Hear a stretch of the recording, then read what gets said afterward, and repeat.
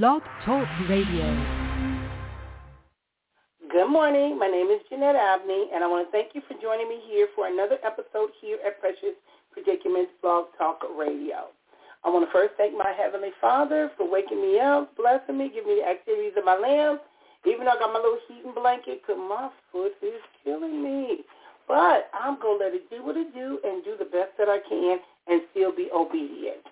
Now, you know, Tuesdays is normally when we do our show from the pulpit to the couch, where you would receive biblical teachings from someone in ministry as well as myself, Jeanette Abney, a licensed marriage and family therapist. However, I want those that call in, if they are in ministry, if they are pastors, if they have programs, because I'm going to be talking about a subject today that is very taboo, that many individuals do not like to talk about, because they have either been a witness as a child to this, they may have experienced this either early in dating, in a dating relationship, or from other family members, or they may still be experiencing it now and don't know what to do.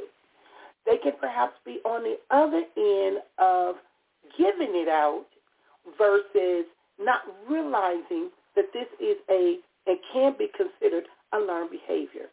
So I'm going to be sharing a lot of information as it relates to this topic because the month of October is considered Domestic Violence Awareness Month. And I want you to know that abuse is not love. And nobody should have to deal with this because it is preventable. But yet it is something that gets swept up under the table, projected onto other individuals. We find excuses. We minimize it. We justify it. And it's something that really needs to stop because people are getting hurt. I was watching, and I go on the internet a lot because I am also doing my part, not only as a blog talk radio host, but also as the owner of the Center for the Treatment of Addiction, as well as J.A. Precious Inc., where I provide counseling services for individuals. And a lot of times when individuals are in this toxic, unhealthy relationship, many times they want to save the relationship. They want to help the other person or try to work on their marriage or their relationship. Doing counseling with an individual that is in a domestic violence relationship is illegal and unethical because somebody can get hurt. And I know a lot of times the person, they don't want to hear that. They want to save the relationship. They want to work on themselves. But the problem is you got to work on yourself individually. Because if the two of you are already fighting at home, arguing at home, and I'm going to be talking about the different types of abuse, but if these things are already going on in your home, if you go before a therapist and something is said that you don't like, and you go home and somebody get hurt, they're going to want somebody to be responsible for that.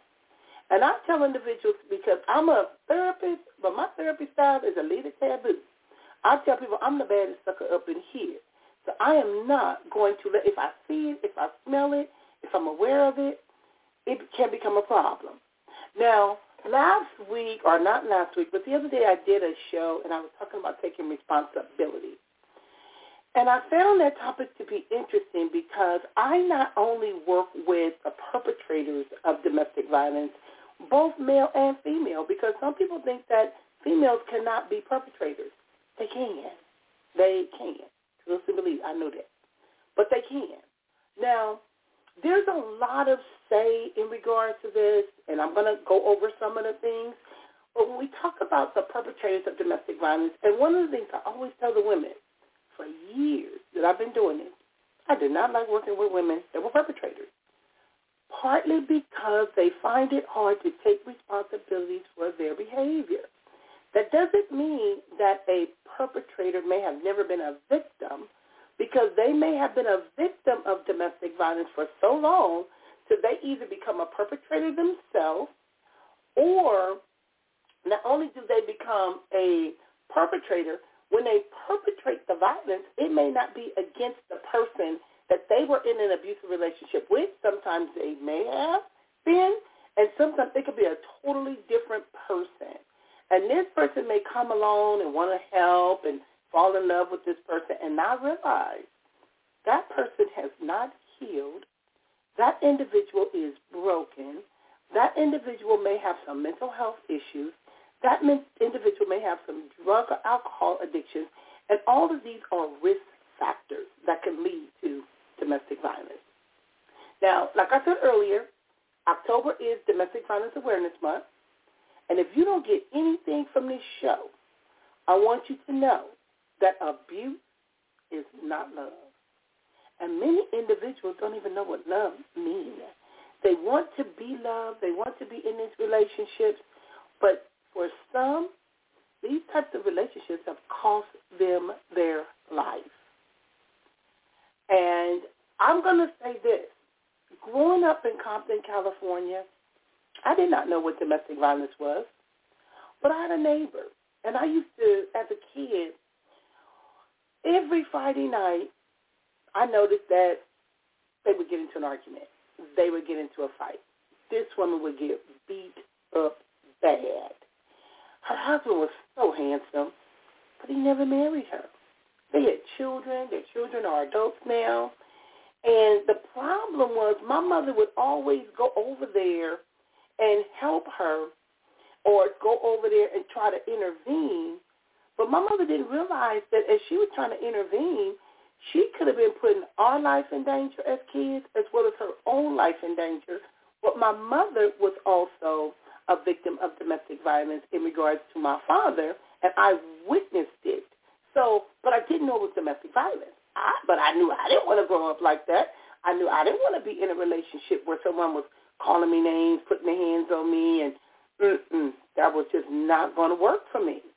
And even today, as an adult, I know that's not going to work for me. So if someone comes around me and they are and have these abusive tendencies, you ain't going to that ain't going to work. You might get hurt yourself. That ain't going to work. But I'm mature now. But what I was seeing is, as a kid, I didn't understand it. I didn't understand how this man could say he loved his wife, but yet beat her every Friday and Saturday night because they were drinking and all of this stuff, and he had a business. And I'm like, what the world is this? And then by that time, my father had already been removed from the home.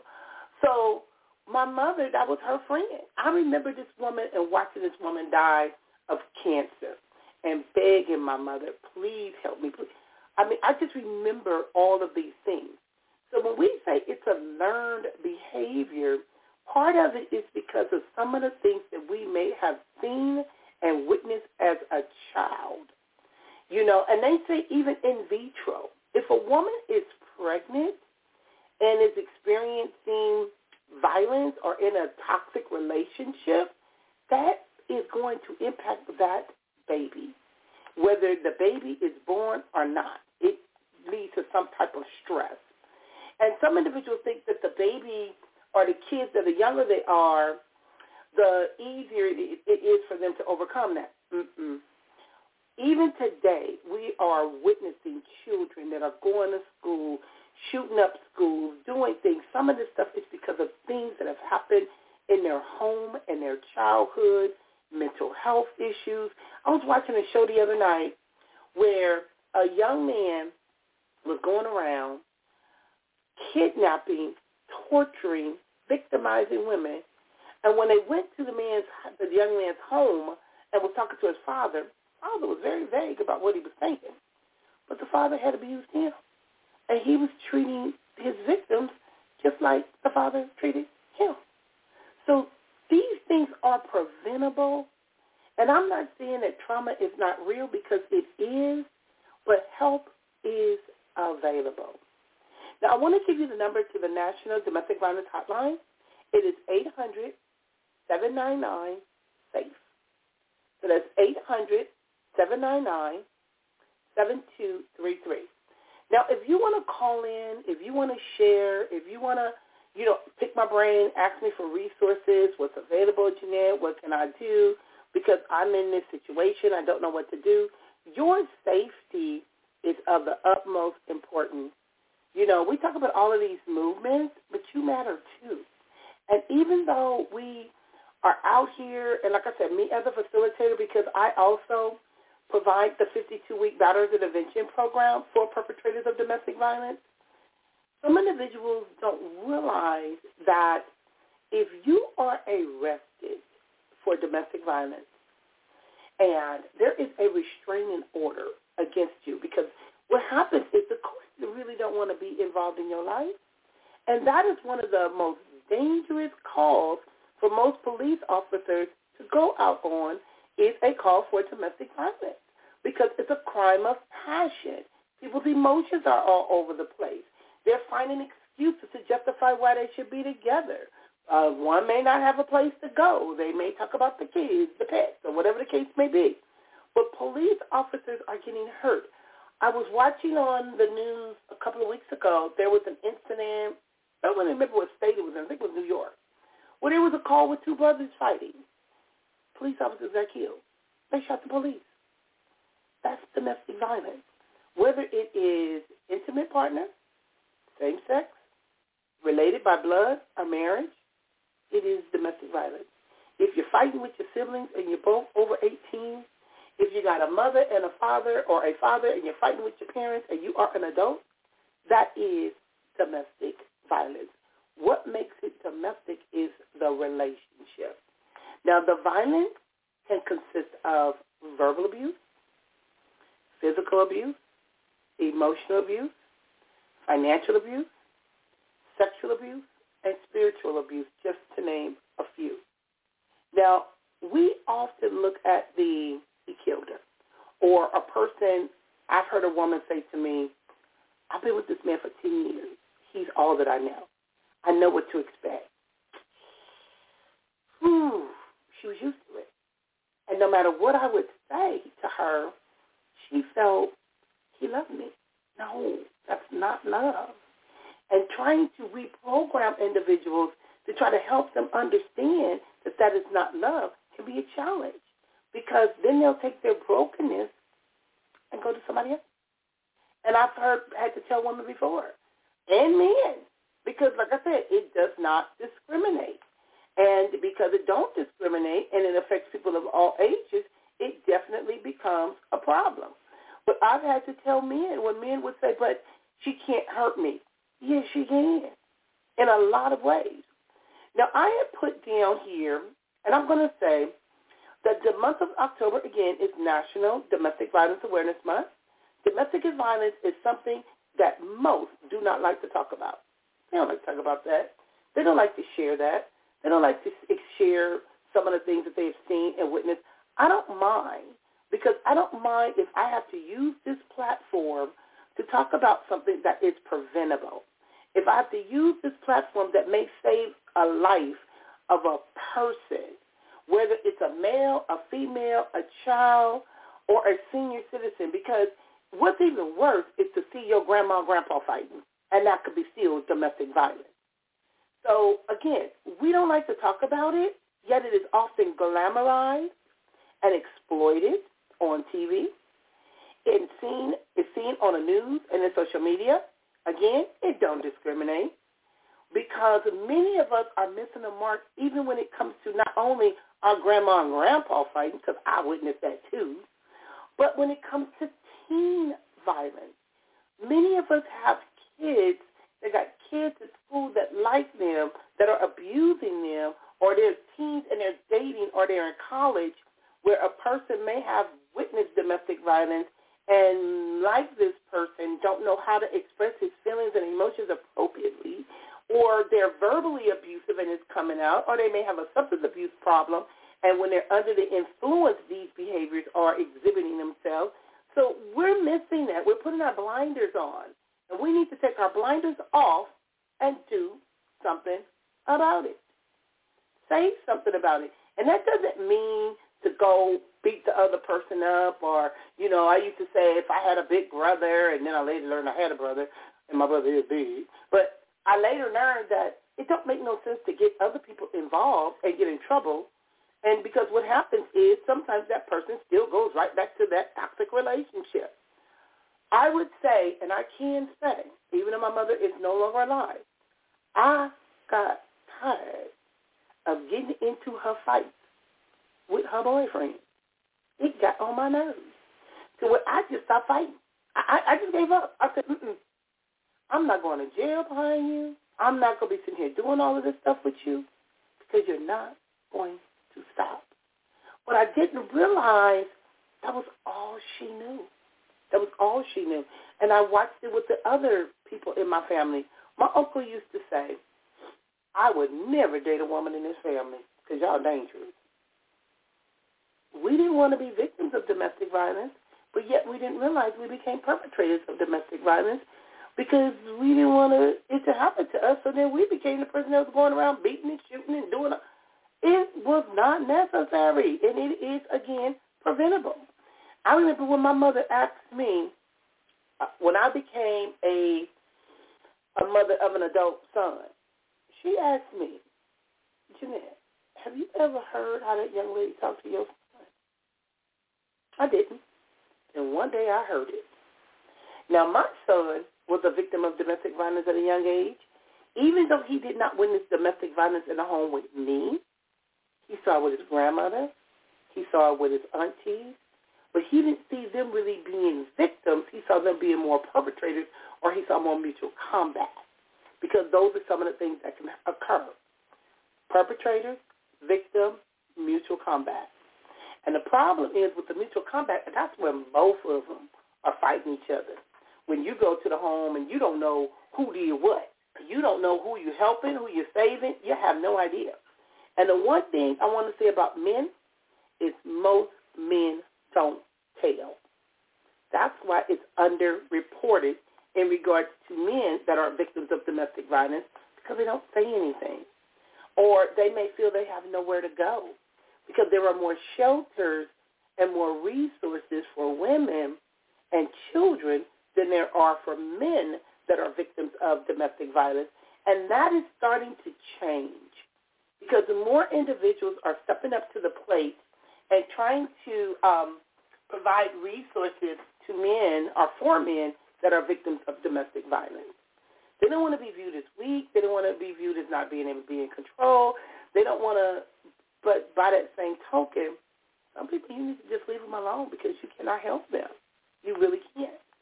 Now, I'm going to finish reading some of the stuff that I posted on Facebook, and I said that it's a learned behavior, and a male can also be a victim too. Hope is available for both those that are victims and those that hurt others. Because perpetrators don't like to be called perpetrators because they feel like I didn't do anything. I was defending myself. We got to stop with all of the excuses and the explanations, and we got to do better. Again, there are also community programs that can assist. Like I said, I am one of them. In Orange County, I do provide the 52-week Battered Intervention Program. Some individuals say that's too long, but it teaches you healthy ways to engage with individuals in a relationship. It teaches you how to change some of your core belief systems, because sometimes we say that, and it's been said with the Duluth model, that domestic violence is about power and control. From my experience, I would challenge that, because that is just not the go-to factor. It's not always about power and control. I know with me, it was about if you're getting on my nerves. I don't want to control you. I don't want the power. I don't want to argue. I don't want to be around people that's drinking and under the influence of drugs or alcohol. Leave me alone. Just leave me alone. Because that gets on my nerves, and then I get frustrated. And what happens is we have what's called the tension building, the battering, and the honeymoon period. And when individuals are in the honeymoon period, they just think that person just loves them. Everything is just great. We're getting along just fine. It's a cycle of abuse. The tension building, the battering, and the honeymoon period. It's like walking on eggshells. You shouldn't have to do that. And especially if the other individual has a mental health issue. Dangerous. And your safety is important. And we have to learn how to end the silence and also domestic violence because it puts them in a situation to where they want to try to protect one of the parents. When I was younger, I dated men, because product of our environment, that had either witnessed their mother being abused, and they went one or two ways. Either they tried to protect their mother. One I knew killed the man that was beating his mother, and he told her, if you hit my mother one more time, I will kill you. And he did that at 16. And I think that played a big role in his mind psychologically because he took the life. It doesn't mean that his mother wasn't going to find another abusive man. My mama did. She one after the other after the other. I think the only man that she had that wasn't abusive, he was an alcoholic. And I think right now he's the only one that's still alive. But he's drinking, and my mother would abuse him. There were many times I saw my mother hit that man upside the head, go in his Cadillac, cut the top off. I'm like, really, mother, really? So, but what I'm saying is you have to learn how to address your fear. Again, it's not always about power and control. It could be other factors that are involved, whether it's alcohol, drugs, mental health. My mother said for a long time she did not realize what she was up against when she was with my father because she did not know his drug addiction. But as a kid coming home and seeing cabinets, stove turned upside down, I was like, this is so not for me. This is so not for me. But then I noticed as I became, I'll never forget when I was dating my son's father, and I'll never forget, and I'll say your name, Harold Williams, came to me, and he was the first person that told me, Jeanette, that man, da-da-da-da-da. I listened, I believed him, but I thank Harold for that because he told me. He was the first person that told me. Then my other friend, Anthony Crockett, came and knocked on my door. Jeanette, I need to talk to you because they wanted to know, what are you doing? What the hell are you thinking? You not know what this young man be doing? But I'll never forget, I one time witnessed it. And my family used to always think, oh, he was doing this to me. He wasn't. He was scared of me. And he was scared of my father. He thought I was crazy. But I'll never forget one day I saw him where the girl was coming out of his house, running down the street, and he was calling her out, calling her names, and all of this stuff. And we got in the car. He ran into her old grandee in one of his friend's house. He had her pinned up against a garage and was just hitting her and hitting her. And I said, I'm not going to let him do this in front of me. People have already told me what this man be doing to this girl, and I refuse to let him do this. I got out of the car and started hitting him. The girl thought I was crazy. And that was one of the things, and it taught me how to sometimes stay in your lane because everybody don't want your help. And what I did when I started fighting that man, that was my way of helping her to defend herself against him. And yet, she looked me dead in my face and ran. I started getting calls from my family, Jeanette, what you do? Jeanette, that girl said you jumped on her, that you tried to help her. I said, really? I was trying to help her. I was trying to help her get away because I knew my fighting skills. But I'm trying to help this, but she was used to it. And sad to say that they're both now deceased. But this man told me before he passed away that they had wind up hooking back up, and he may have had, I don't know. But she never could leave him alone. I did. Because one day we were walking down the street, and that man said something to me and I hit him in the nose. His nose started bleeding. When he felt that blood, he hit me. Next thing I know, I'm running home. And I did the same thing my mother did. I'm standing in my room loading up a 12-gauge shotgun. I'm like, not today. But that could have cost me my life. But I was already warned. People had already told me. Then it became my turn. But from that day forward, made sure I was not going to be involved with someone that had those tendencies, because I know me. I don't want to be the one going to jail. But then I also realized I never, at that time, I didn't know that I needed counseling, or I should have spoken to someone about some of the stuff that I had witnessed as a child and how I was holding all of these things in and these emotions, and part of it was fear-based. I didn't tell anybody these things. But then when people would try to date me, they'd be like, But I thank God that I was also protected. I was protected to the point to where people knew, that's Jean's daughter, that's Rosalie Strong. Don't think about it. They keep your hands to yourself. And I've heard men, I've had husbands tell me, Jeanette, your mouth. Jeanette, sometimes. But I thank God that they didn't put their hands on me. I'm really grateful for that. And I'm not saying I'm special, but I thank God because that would not have went well. So, and I'm not saying that that's what a person should do. Now, I want to share, I was watching, and it was on the internet, and it was about a man that stabbed and buried his wife in the woods. This man, over a child custody issue. This woman, he comes to her home, pretend like he's got to do laundry, stab her, duct tape her feet up. It took her to the woods, almost 7 miles away from the home. But she survived. That man left her for dead. Love, again, is not abuse. How is it that you can say you love someone, but then yet you take them to the woods and bury them and leave them to die? And the trauma that this woman and her kids are going to be experiencing as a result of this is horrible. It is horrible. Then I saw another one. Man kills 2 nurses at a hospital because he tried to kill his baby mama. You go to the hospital, your baby mama in the hospital, and you go in there killing folks because you're trying to get to her?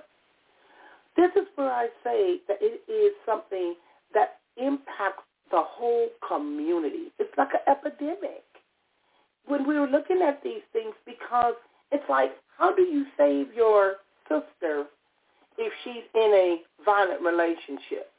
Because there have been situations where people have let individuals into their home, and when they let them into their home, here comes the person that is hurt, battered, whatever the case may be, and start hurting those that are around them, or feeling that people are putting things into their head, and, because there's certain tactics that the abuser will use. Now, it said, what are some on domestic violence? Because we have facts and we have myths. Now, according to the CDC, somebody want to call me? According to the CDC, they report that more than 1 in 3 women and about 1 in 3 men in the United States experience intimate partner violence in their lifetime. Right? 1 in 3 women, 1 in 3 men. Made no difference. 1 in 3 teens experience dating violence.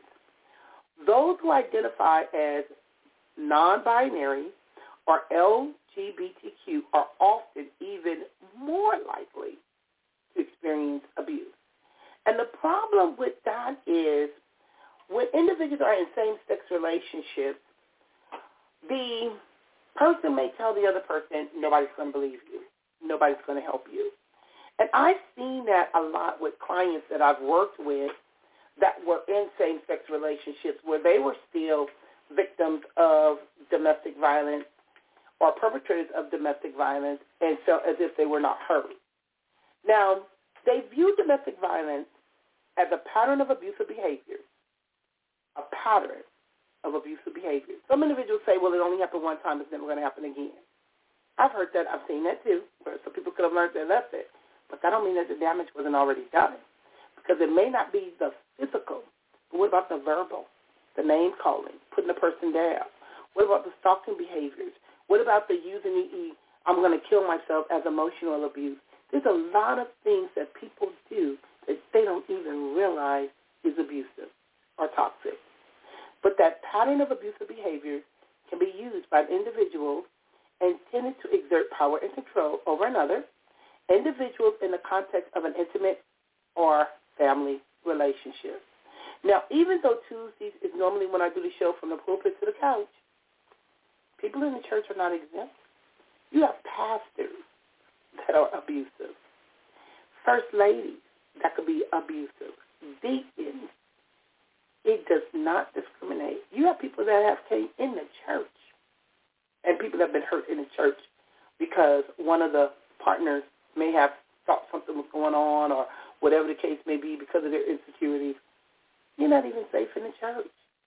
And individuals in the church are now learning about the cycles of abuse so that they can educate and provide resources to members within their congregation to try to help them to develop a safety plan and end the violent relationship. Now, this pattern involves more than one event and several isolated events of violence.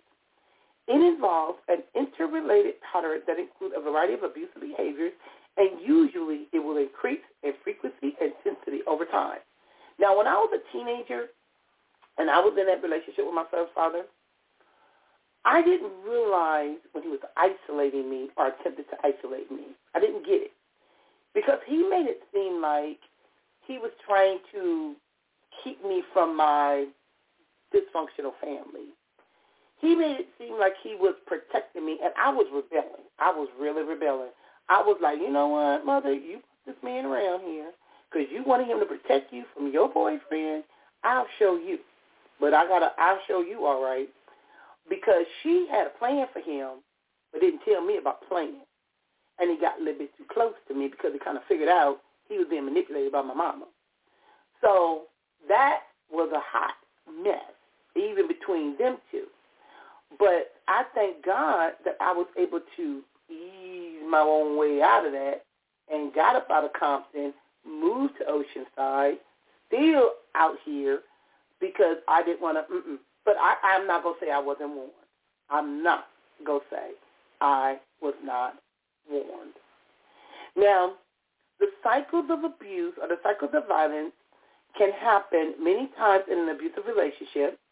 Each stage lasts a different amount of time in a relationship, with a total of cycles taking either a few hours, years, more to complete. But emotional abuse is present in all three stages. Now, the abusive behavior or the coercive behavior may include, but not limited to, physical assault, physical hitting, punching, stabbing, choking, anything physical when they put their hands on you, verbal assault, name-calling, degrading, putting a person down. With the verbal assault threats, intimidation, use of weapons, isolation, destruction of property, violence towards other significant people or pets, sexual manipulation, and control over economic resources, as well as, like I said, spiritual. A person not wanting you to go to church, not go to your place of worship, talking about your pastor, intimidated by your pastor. Don't want you around friends because part of this is they're afraid they're going to lose you.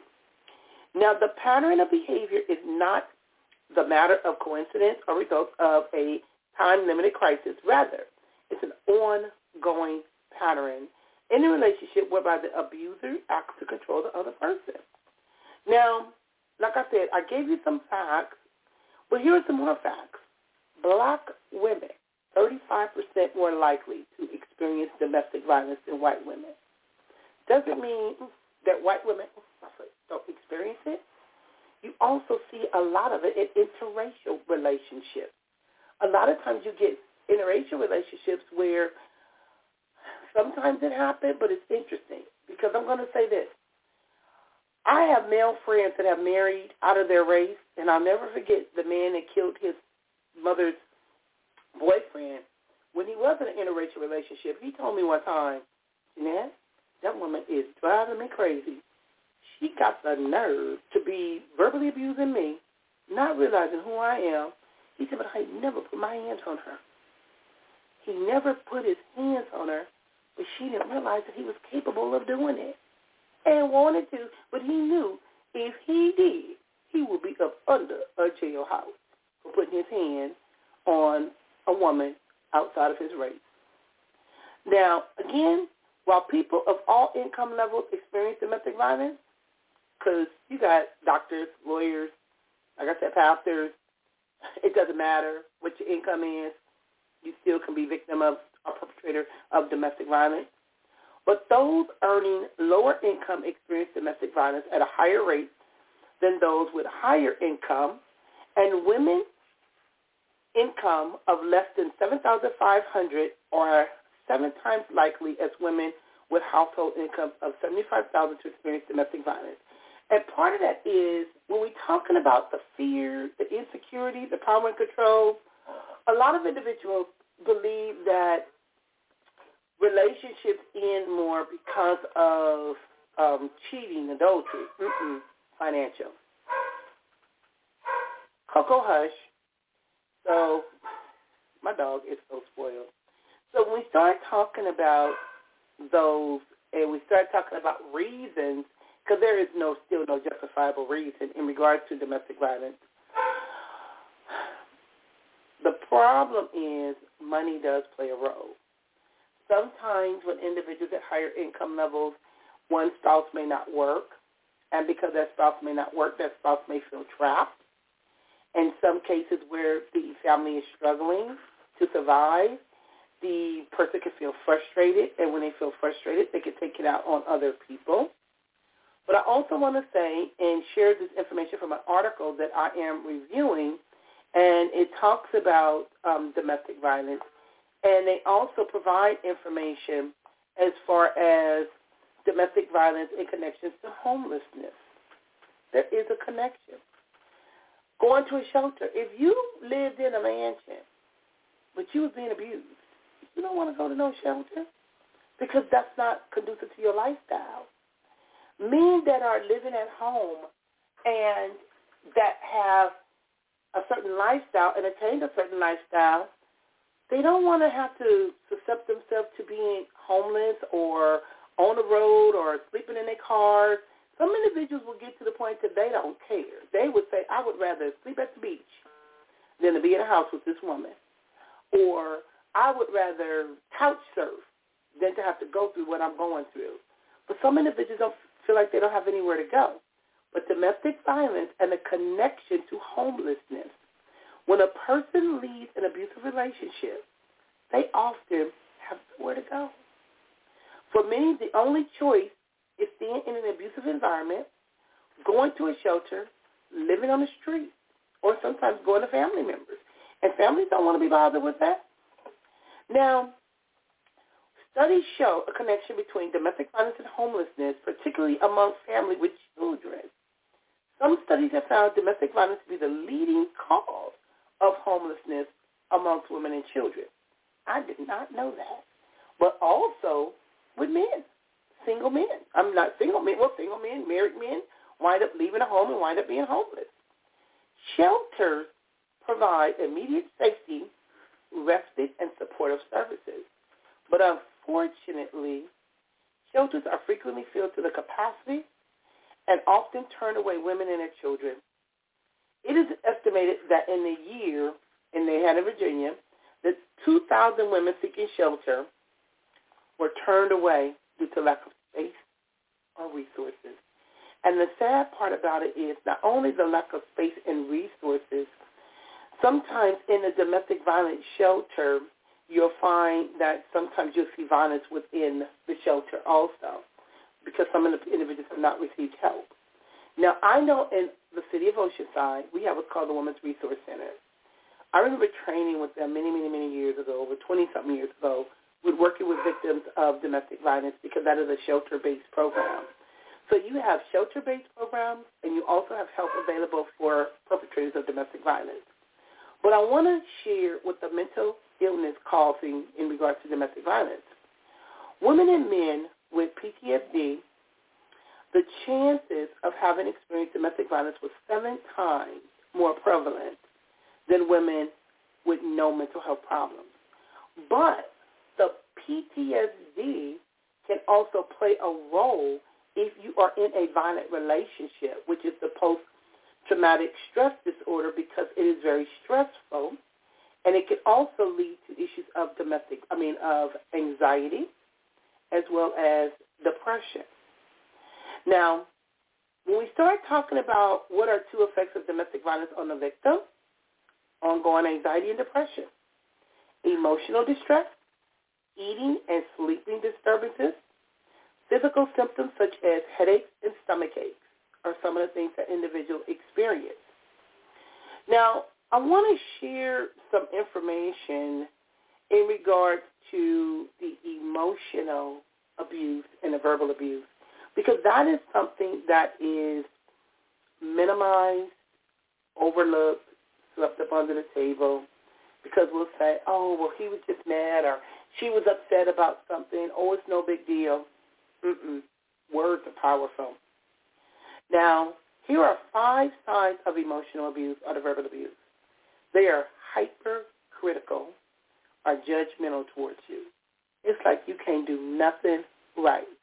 The name calling, being called out of your name, being put down, being belittled, that's not cool. It is so not cool.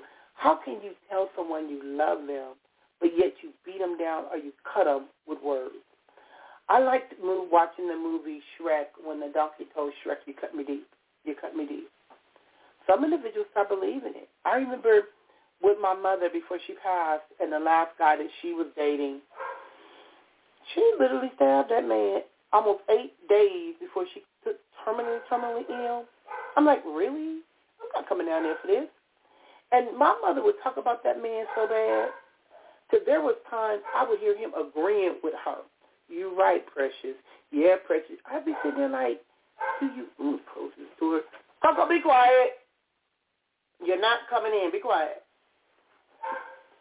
My mother would talk about that man so bad till the man would be agreeing with her, and I would be sitting there like, do you not realize she's talking about you? Do you not realize you the joke? And it would bother me because no matter how much I would tell my mother that wasn't appropriate, he let her do it. He sat there and would go along with it. But being hypercritical or judgmental towards you, number 2, they ignore boundaries or invade your privacy. They have no boundaries. They feel they can do whatever you want to do. They want to do to you. Because sometimes they feel like they own you or you are their property. They are possessive and controlling. They are manipulative. And they often dismiss you or your feelings. Now, I was watching something the other day, and it was interesting. And I was sharing it with a group that I was doing, meaning, why do people stay with abusers? They stay for a lot of different reasons. Now, looking at this article, it talks about victims' reason for staying with abusers are extremely complex.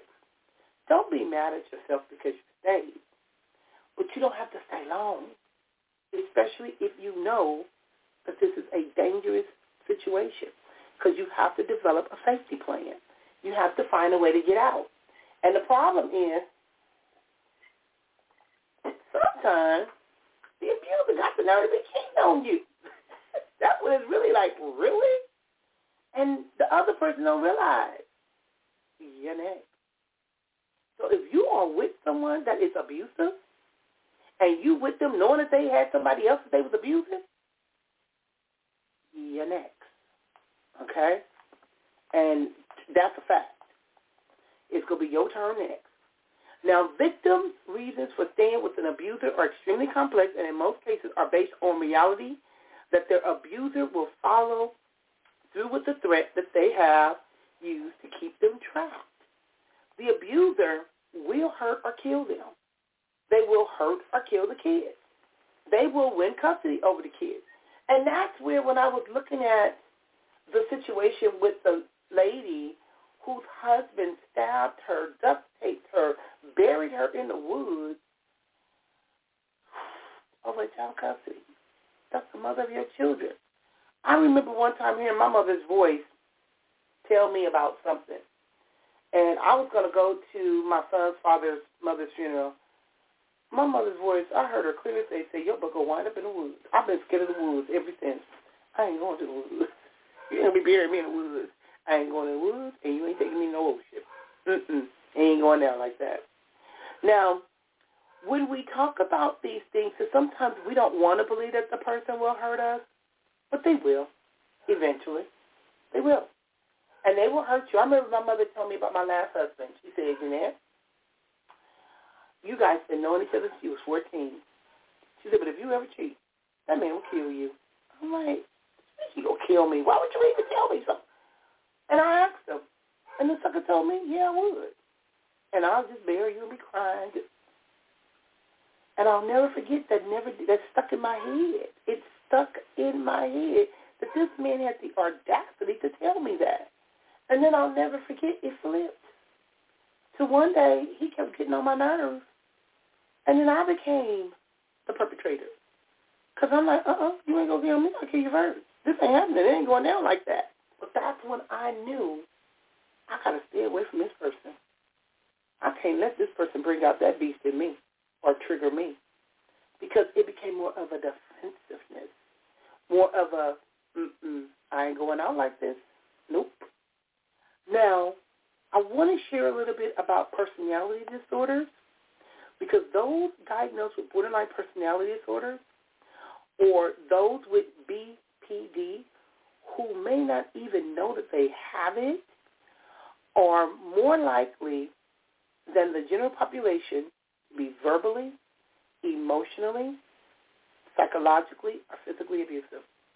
Now, with borderline personality disorder, they are most difficult to treat, as well as a person with narcissistic personality disorder. Because with borderline personality disorder, the individuals have difficulties with relationships. They're very difficult to be relational or in a relationship with, because the easiest way to explain it is it's like a border and there's a line. It's either going to be black, either I love you or I hate you. There is no I like you. There is no in the middle. There is no way you will compromise. They go see things one way or the other way. It's either all or nothing. Either I love you, I'm going to kill you. And some individuals don't even realize how they may be in a relationship with a person with a borderline personality disorder, because they, he's so cute, he got a nice car, she's so smart, she's so pretty. When you start seeing them signs and you start seeing, you better come up with a plan. You better come up with a plan. Now, I want to share some information, and they talk about warning signs that someone may be an abuser. And it indicates, what are the warning signs of an abuser? Extremely jealous. Some individuals think jealousy is cute. That ain't cute. I remember I used to come home from football games because I was a cheerleader, drum majorette, did all this stuff at school. My son saw me behind the tree. Who the hell talking to me behind the tree? Him.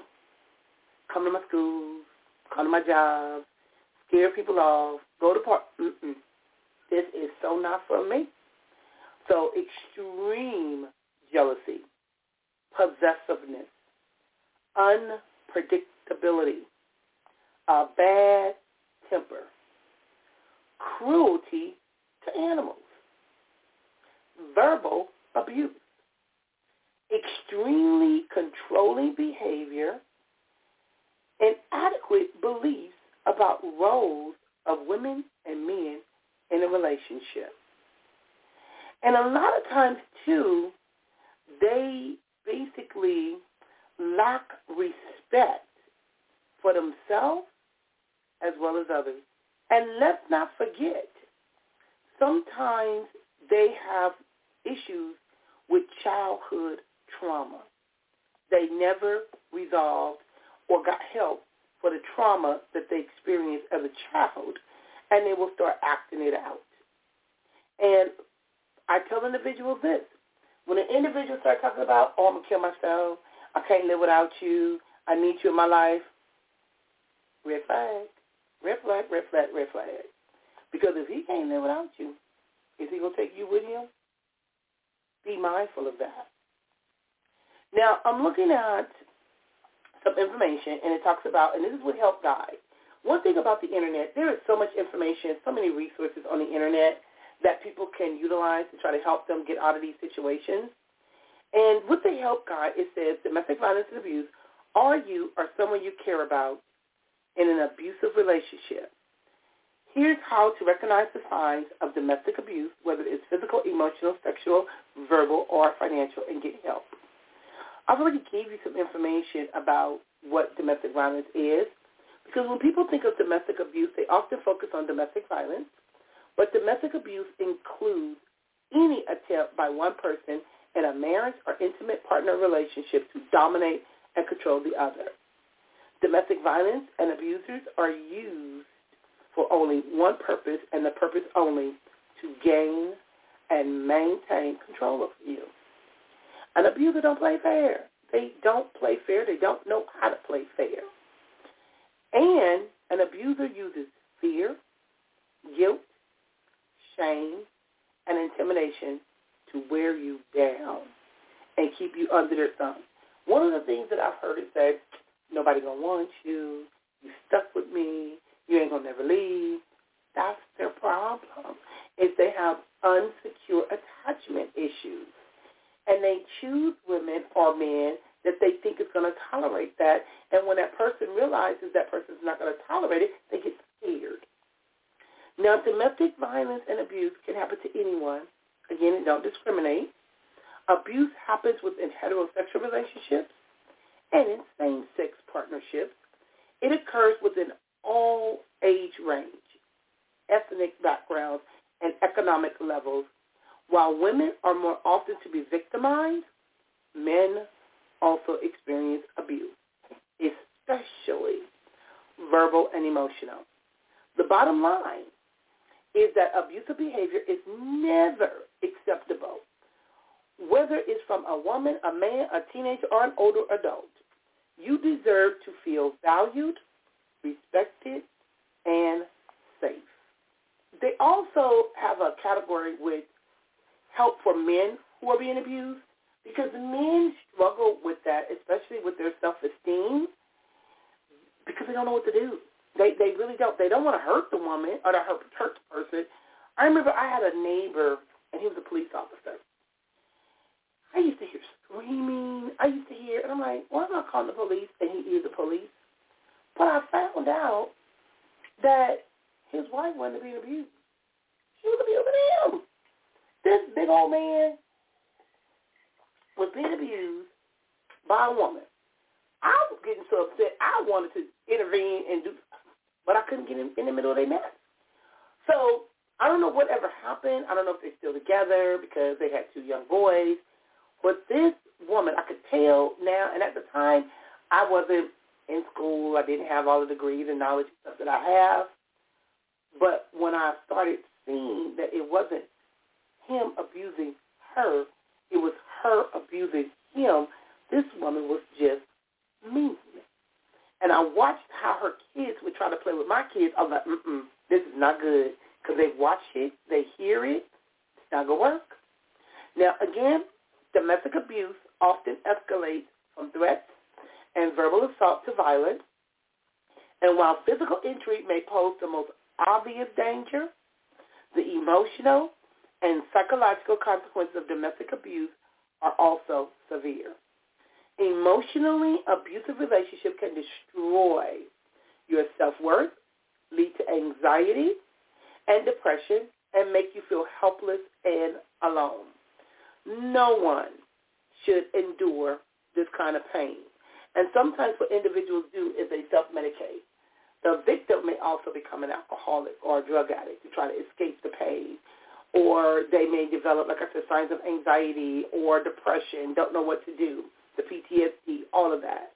Your first step to breaking free is recognizing your relationship is abusive. Number one, you have to acknowledge it. Now, when we talk about acknowledging it, they have different, like I said, you can contact your EAP. You can Utilize your insurance. There's community resources. And I'm going to say this again. If you are a victim, you can also call the National Domestic Violence Hotline number at 800-799-SAFE, 800-799-7233. And if you are a perpetrator and you want to stop, utilize your community resources. Call and contact whether it's Orange County Probation, LA County Probation, whatever probation department is for the state that you live. Contact domestic violence programs and do the 52-week program, even if you don't, because you're going in as a private client, volunteer. It's best to go before you wind up getting arrested. Because if you get arrested and you get a restraining order, you're going to be removed from your home.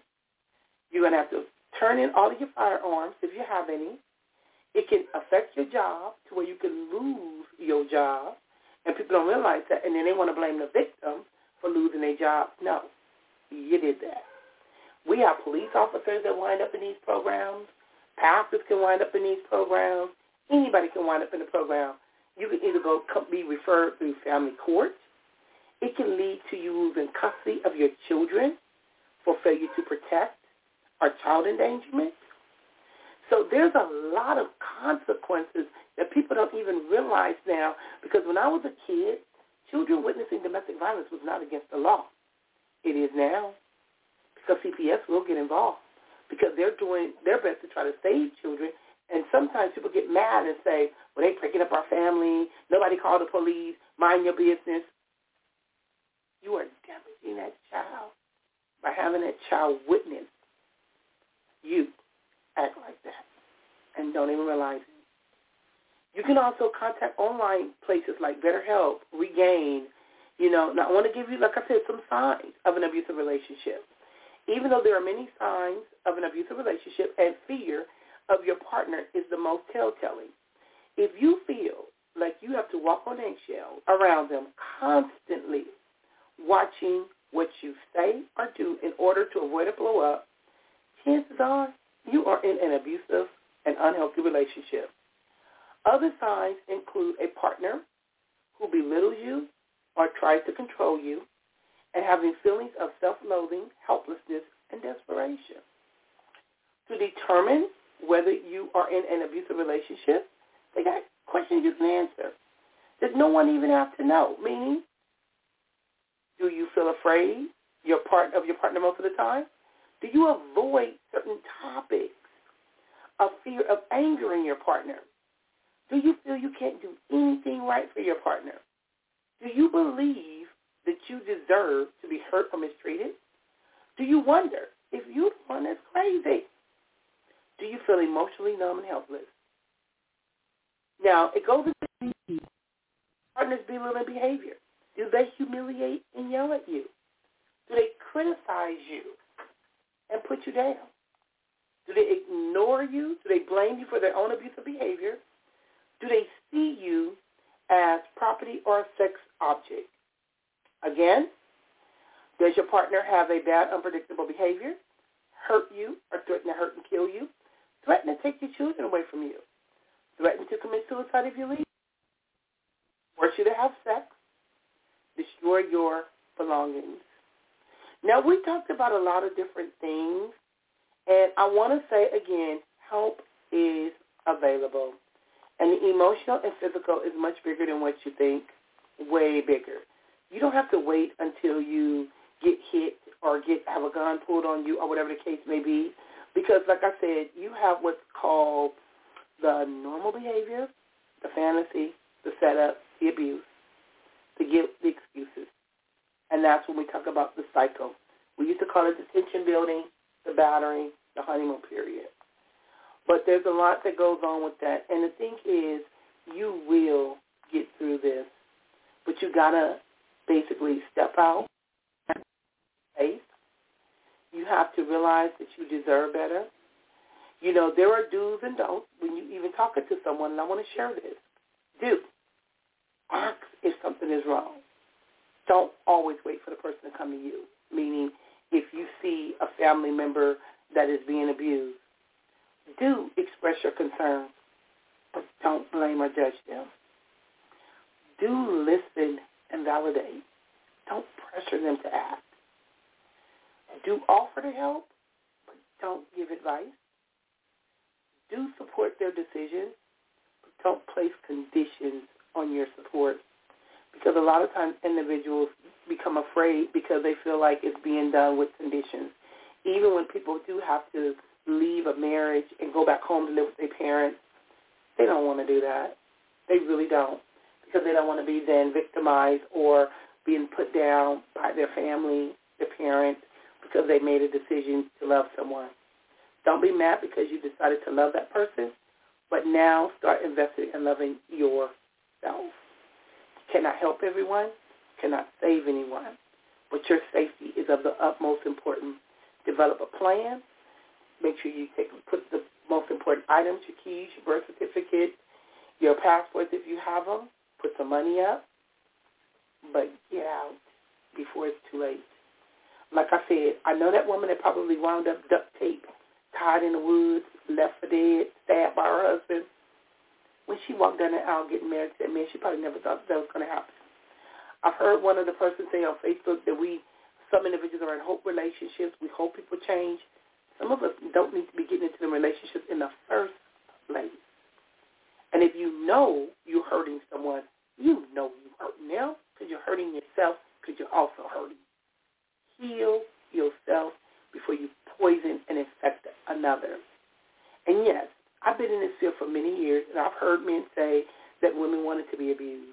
Women kept on. They pushed my butt and said, if you know she want to be abused, don't follow through. Leave her alone. If she can't leave you alone, leave her alone.